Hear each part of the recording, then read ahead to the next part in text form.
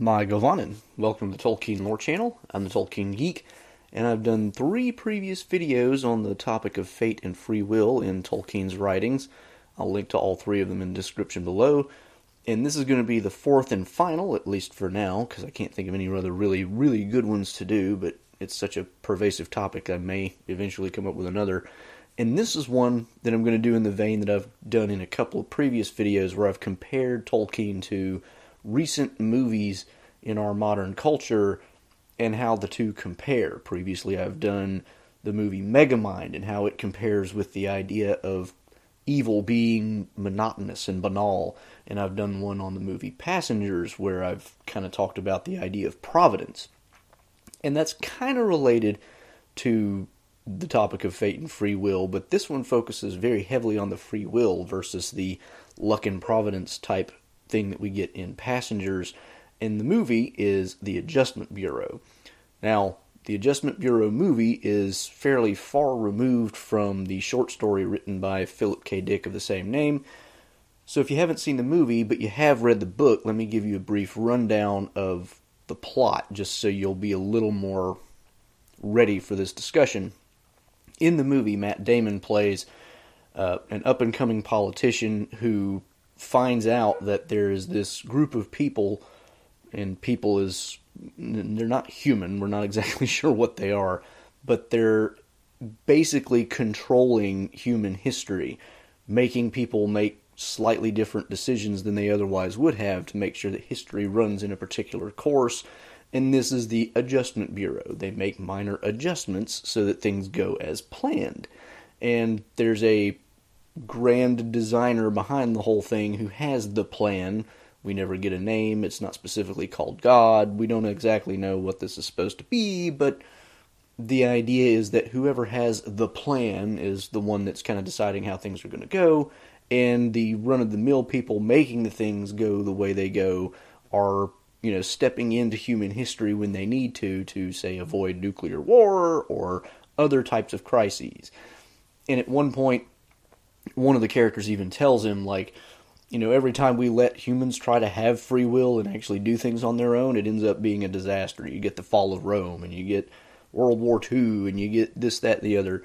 So the idea, from at least their perspective, is that it's benevolent. But it runs into a problem here because Matt Damon meets this girl, and the girl he meets at the very beginning of the movie is part of the plan. That meeting is part of the plan. And it's supposed to, kick off his inspiration and really get him on the right track to becoming a politician that really goes places. Because at the very beginning, he just lost a political race. But he's never supposed to meet her again. But then Anthony Mackie, who plays what you might call his handler, manages to mess up his work with Matt Damon and manages to not make him miss a bus, and therefore he encounters this woman again, played by Emily Blunt, and they start to fall in love. And so Matt Damon, when he finds out about what's going on, he finds out as a result also of Anthony Mackie missing his cue. He finds out about the Adjustment Bureau, but he also realizes that they're trying to keep him apart from her. And this is the central conflict of the story. He wants to be with her, and the Adjustment Bureau does not, because it's not part of the plan. So that's, the key conflict in the entire movie. I'm not going to give away too much of the resolution of the plot, other than to say, at the very end, we get hints of the idea that the plan can be changed to accommodate people who really are properly exercising their free will, because Matt Damon comes into contact with various people higher up in the Adjustment Bureau organization. It's really kind of interesting. I mean, it's called the Adjustment Bureau, and it really does seem to operate like a bureaucracy in a lot of ways, which is probably not an accident. But anyway, at the end of the story, we get, a happy ending for Matt Damon, and it seems to be kind of a compromise type thing, and it's the idea that there are some people who push their will so hard that whoever's got the plan on the back end is willing to accommodate them and change the plan to fit their stuff. And there's some other interesting notes that we get too about the plan that, there's like old versions of it in which they actually were supposed to be together, and then that changed. So it's really not exactly clear how the whole thing works, but the general overall point is somebody has a plan, and the Adjustment Bureau is making sure that that plan gets carried out in the right way by intervening in human history to change people's decisions. And it's not just on major stuff either. I mean, it's like minor things just to, and you have to kind of do that to some extent because butterfly effect, right? One little thing could end up changing really big stuff later on. So the Adjustment Bureau, at least the movie version that I'm talking about here, we get the idea of fate or providence or whatever you want to call it being a very deterministic type of thing, which operates very much in contravention of the free wills of people on Earth. And it's the way it's described by the people in the Adjustment Bureau is like, we're just making slight changes in, they don't use the term brain chemistry, but that's the idea you get, is they're just like tinkering with brain chemistry to slightly change the way they look at a thing. And so it's like, it's not so much that they're coercing people, it's they're influencing them in ways that, you couldn't at our level of technology. It's not something we could do, but whatever they have, they can do that. And it's like they walk in, they freeze everything, nobody knows they're there, and they go in and they do something with people's brains, and it makes them choose slightly different things than they would have otherwise. So while it's not precisely a coercion of free will, it is an overriding of free will in that it's still changing what a person would have done and making it go in a different direction in order to suit the plan. Contrast this with what we've talked about in several prior videos regarding Tolkien's idea of fate and free will. And especially looking at the passage from The Nature of Middle-earth, which is what I used to kind of kick off this short little series. He discusses the fact that fate is kind of like the overall, well, it's two things. It's the background, it's the way the world works, the rules of the universe that you can't really do anything about with your free will. And it's also the idea of Eru Ilúvatar knows the overall scope of the story, but doesn't necessarily know how each individual character is going to play their role in advance. But of course, he also throws in the idea eventually of God being outside of time once the story is complete, and for God, it's kind of always complete once it gets started because he sees the whole thing, then his foreknowledge is complete. But it's not a deterministic type of fate. It's like, I know where the story wants to go, or where I want the story to go.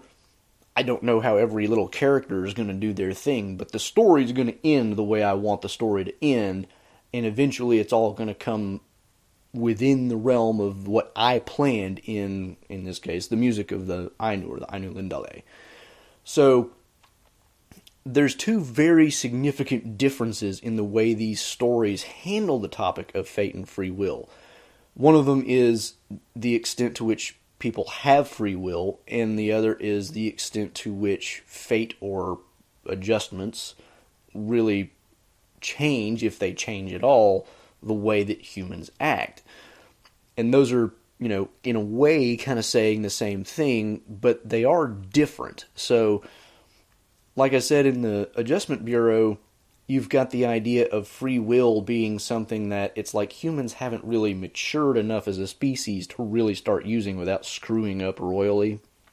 Whereas in The Lord of the Rings and the Silmarillion and all these other stories, Tolkien looks at free will as that's just a given. People have free will, and they have the power to act, and it's not something that's being controlled by Eru Ilúvatar or the Valar or anybody really. Melkor Morgoth could, of course, try to control people's free will, and probably does on numerous occasions, because he's a bad guy and that's what he does. But the general rule is you can't coerce people's wills. That's a rule that you're supposed to follow, is you don't coerce people. The Valar can instruct, they can advise, they can do these sorts of things, but Eru, if you read through some of the other Nature of Middle-earth stuff, it's clear that Eru Ilúvatar has basically said, you can give advice and knowledge, but you can't overbearingly either command, or you also can't, like, you can't influence them in such a way that they are almost compelled, even though they're not being strictly coerced, to do what you want them to do. So if you show up, this is something that Corey Olsen's been talking about in his series on the Nature of Middle-earth. It's like if you show up in all your glory as a Vala, and you say, I think what you ought to do is come to Valinor, the elves are going to look at that and go, well, you seem mighty powerful and mighty wise. Maybe we ought to listen to you. It's like really hard to refuse that without being prideful. So the idea is the Valar are supposed to take a very hands-off role. And this is very much in contrast to the way the Adjustment Bureau operates, because the Adjustment Bureau, literally, one of the first scenes that we see them doing anything in is they interrupt a business meeting where Matt Damon works after his loss in an election, and they are tinkering with people's brains to alter the kinds of decisions that they're going to make in this business meeting. And I mean, it seems like a minor point, and a lot of the things that they do seem like minor points. And like what Anthony Mackie is supposed to be doing in the very beginning to make Matt Damon miss his bus is like make him spill his coffee so that he goes back and changes his shirt and doesn't get on the same bus as Emily Blunt's character. So, I mean, it goes down to really tiny details, but it misses or makes people miss things or do things different, or, that it have huge effects later on. And it's really interesting to compare this to Tolkien's example of, the person who meets his enemy. He's like, the person who went out that day and took a route wasn't really exercising much free will in the route. He avoided the marsh because you're going to avoid the marsh. You don't want to go in the marsh. That's not really an exercise of free will. And so in that sense, like, the making Matt Damon spill his coffee is not really affecting his free will either, because that's just one of those things, like if I spill coffee on my shirt and I'm still right next to home and I'm going to, my job, I'm just going to go back in and change my shirt real quick. So that's not really a free will decision, because it's just like an automatic. It's a habit. It's a, something like that. But the Adjustment Bureau does operate on a level which is very much more, if again, not coercive, at least manipulative of free will. So they interrupt this business meeting and change what they're going to do, and Matt Damon even kind of picks up on this, because he had a conversation with one of the people before the Adjustment Bureau stepped in, and then after that whole episode, they're talking about a totally different thing, and it's like they don't even realize they changed their mind. And it's Matt Damon, of course, as an outside observer who now realizes what's going on, is like, this is kind of freaky. So that's the kind of thing that would never happen in Tolkien's world. Morgoth could try to compel people to do things, but even that's not strictly possible. He can only threaten them with, pain, suffering, and whatever else. He can't ever actually coerce anybody's will, nor can he step inside their brain and tinker with it and make them do things they don't want to do.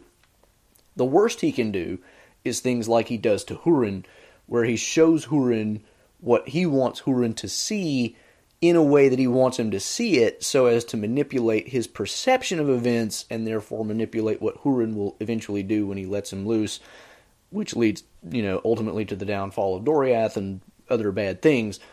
But even then, he's not manipulating his actual thought process directly. He's only manipulating the inputs which he receives and on which Hurin bases his decisions. So it's still another step removed. The Adjustment Bureau is very much in there doing really crazy things, and you have to think that at some level, depending on what the person making the decision is and what the decision is and the degree of the strength of the desire or the will to do the thing, you got to think that at some level they have to do some like serious coercive changes to the mind of whoever they're doing it to, right? So, you take Hitler, if they had stepped in and stopped Hitler, they would have had to like seriously change his brain chemistry to get him to not engage in all the things that led to World War II, say. So there's a very different way in which the whole Fate and Adjustment Bureau process operates. Fate is just kind of like the background tapestry against which all of the characters are playing out their thing, whereas in the Adjustment Bureau, the plan is like, it goes down to the minutest details to make sure that the plan happens, and that affects what everybody does. We're going to make you spill your coffee this day. We're going to make you think this way about this, business decision. We're going to just down to really tiny details. Whereas Fate in Middle-earth is not operating like that at all. So the Fate and free will interplay is very different, and of course it makes for very different stories.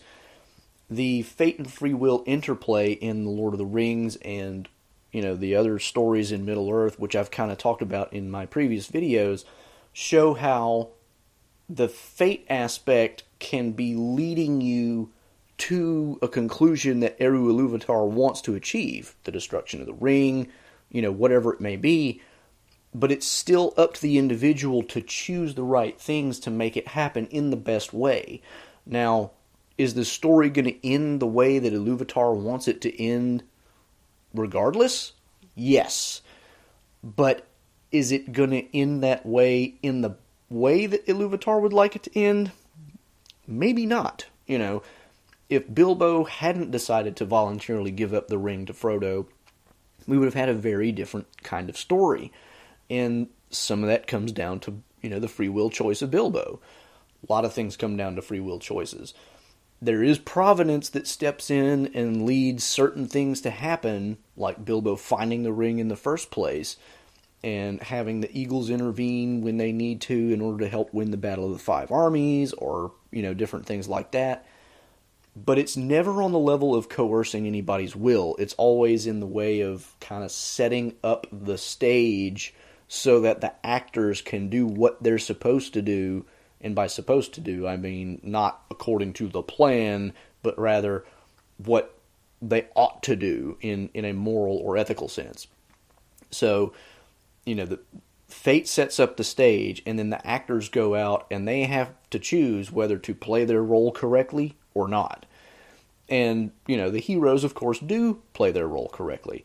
Some people don't, like Saruman. Saruman goes off the rails, right? Denethor goes off the rails.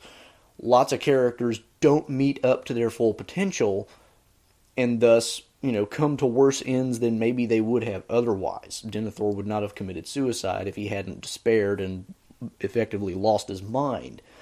And that would have been good for everybody.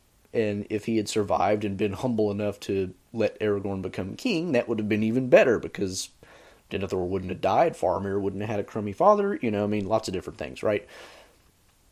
So free will plays a role, and it's not even necessarily the case that the ring would have had to have been destroyed by any possible means, so long as Sauron's victory was not so complete that it did not subvert the ultimate plan for Arda, or Ea. If the ultimate plan for Ea is still potentially achievable, Sauron could potentially come out victorious, and that wouldn't ruin the plan, so to speak. Whereas in the Adjustment Bureau, it's very much a different kind of interplay. The plan is the overriding concern at all times. And free will is really kind of like, we let you humans try that a couple times, didn't work out so good, we're not going to let you try it again for a while. And so free will is not really even an option on the table, except apparently for a handful of people who are, really trying to push for their own desired ends, like Matt Damon.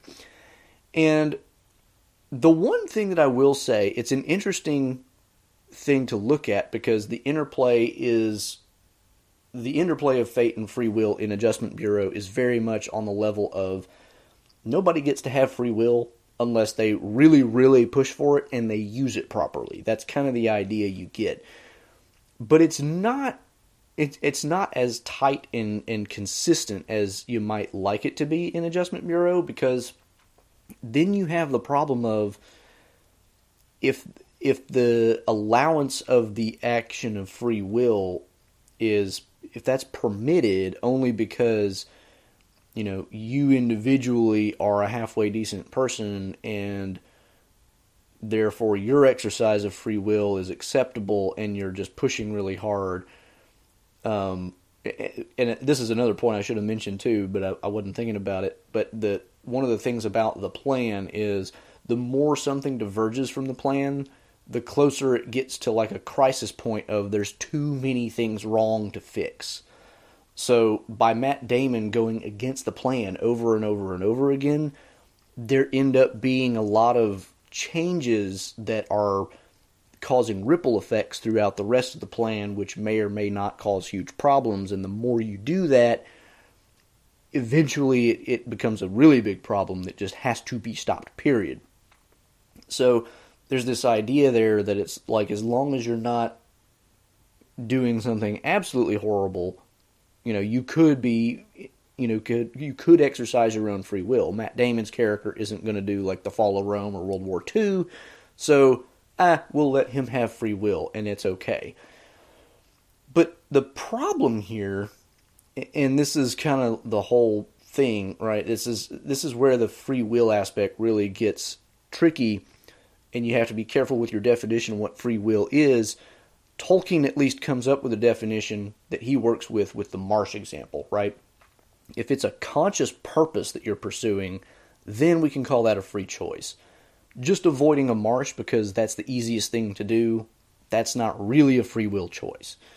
So it's not really clear how many times the Adjustment Bureau is affecting free will versus just everyday choices. Like I said, the coffee example, right?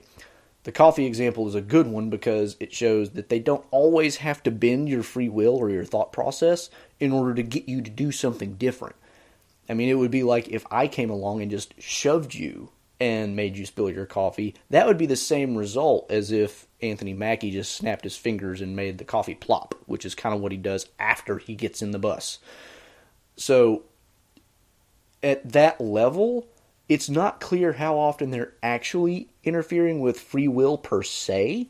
They're just interfering with the flowchart of choices made by people. But like I said earlier, we have to assume at some level they are really just reversing or controlling people's free will actions. And so the interplay gets interesting because it's not clear where that line really lies in the Adjustment Bureau story. And you could make the argument that if a person like Matt Damon is allowed to have his free will because he's not going to do anything that's completely bonkers and wreck history for the next 1,000 years, if, Matt Damon is allowed to have free will because of that, is it really free will? And this comes down to, you could get into a deep theological argument here because theologians have talked about the idea of free will and especially its connection to theodicy, which is the study or attempt to come up with an argument about the goodness of God in a evil world, right? If there's so much evil in the world, how can God be good? And free will plays a huge role in a lot of those kinds of arguments. And one of the kinds of arguments that you can get into there is, the idea that people have free will means that there is the possibility of evil. And free will has to be a given because without free will, we're all just robots. And what satisfaction does God get out of robots? Robots can't love. They can't, do anything meaningful. They can only do what God makes them do as a puppet master, which is what Eru tells Aule when he creates the dwarves, right? So if you grant that one of the things that humans need to be able to do is to love and to, have real relationships and things like that. Free will must be part of that recipe. This is the argument. And so if free will has to be part of the recipe, evil has to be a potential outcome. So the idea would be then, if God simply undoes everything that a human might do that's evil, well, is he really allowing free will anymore? That's not really free will at some level, because yeah, you might choose it, but then the effects of it don't occur and everything gets undone. So is it really free? Or is it just, I let it happen because I was okay with it, and therefore it's just like you have kind of a range of options, but not really free will, because you're not allowed certain other options. Those are still off the table, and if you do those, then I'm going to step in and enforce the plan. So that's an area where, depending on your approach to this deeply philosophical issue of free will, you might look at the Adjustment Bureau and go, does Matt Damon really have free will at the end of this story? Or is he just being accommodated with, what your decisions are still within the acceptable range, and therefore I'm not going to be as tight on the reins with you as I am on, other people. So, you end up with this kind of philosophical quandary at the end of the story, like I said, depending on which version of free will you look at, and you have to go, did free will actually end up being granted to Matt Damon, or did they just decide there's a certain part of the plan that's, acceptable to waive, just let it go, and therefore, we can get done what we want to get done without this particular part of the plan, and we'll let him do what he wants on, a few things. That way it doesn't create bigger ripple effects in the larger plan. So it's really interesting to look at that, because it's a very deep contrast to the Tolkienian view, because the Tolkienian view, of course, is free will is the given. In the Adjustment Bureau, the plan is ultimately the given, and it's how much free will is going to be permitted within the context of that plan. Tolkien's is a much more fate and free will are intertwined and very much, if not exactly cooperative, they are at least parallel to each other in the sense that they don't conflict ultimately, because the idea is that Iluvatar is going to bring the music to the final note one way or another, but within the frame of that, that great theme that he propounds, humans and elves and other actors with free will have free reign to do what they're going to do, because the overall arch of the story has already kind of been laid out in a way that isn't changeable by free will to begin with. So it's like both stories have a plan, but Iluvatar's plan is not one that can be screwed up by free will, and therefore free will just works within the framework of that, whereas in the Adjustment Bureau, the plan is always in tension with the idea of actors having free will.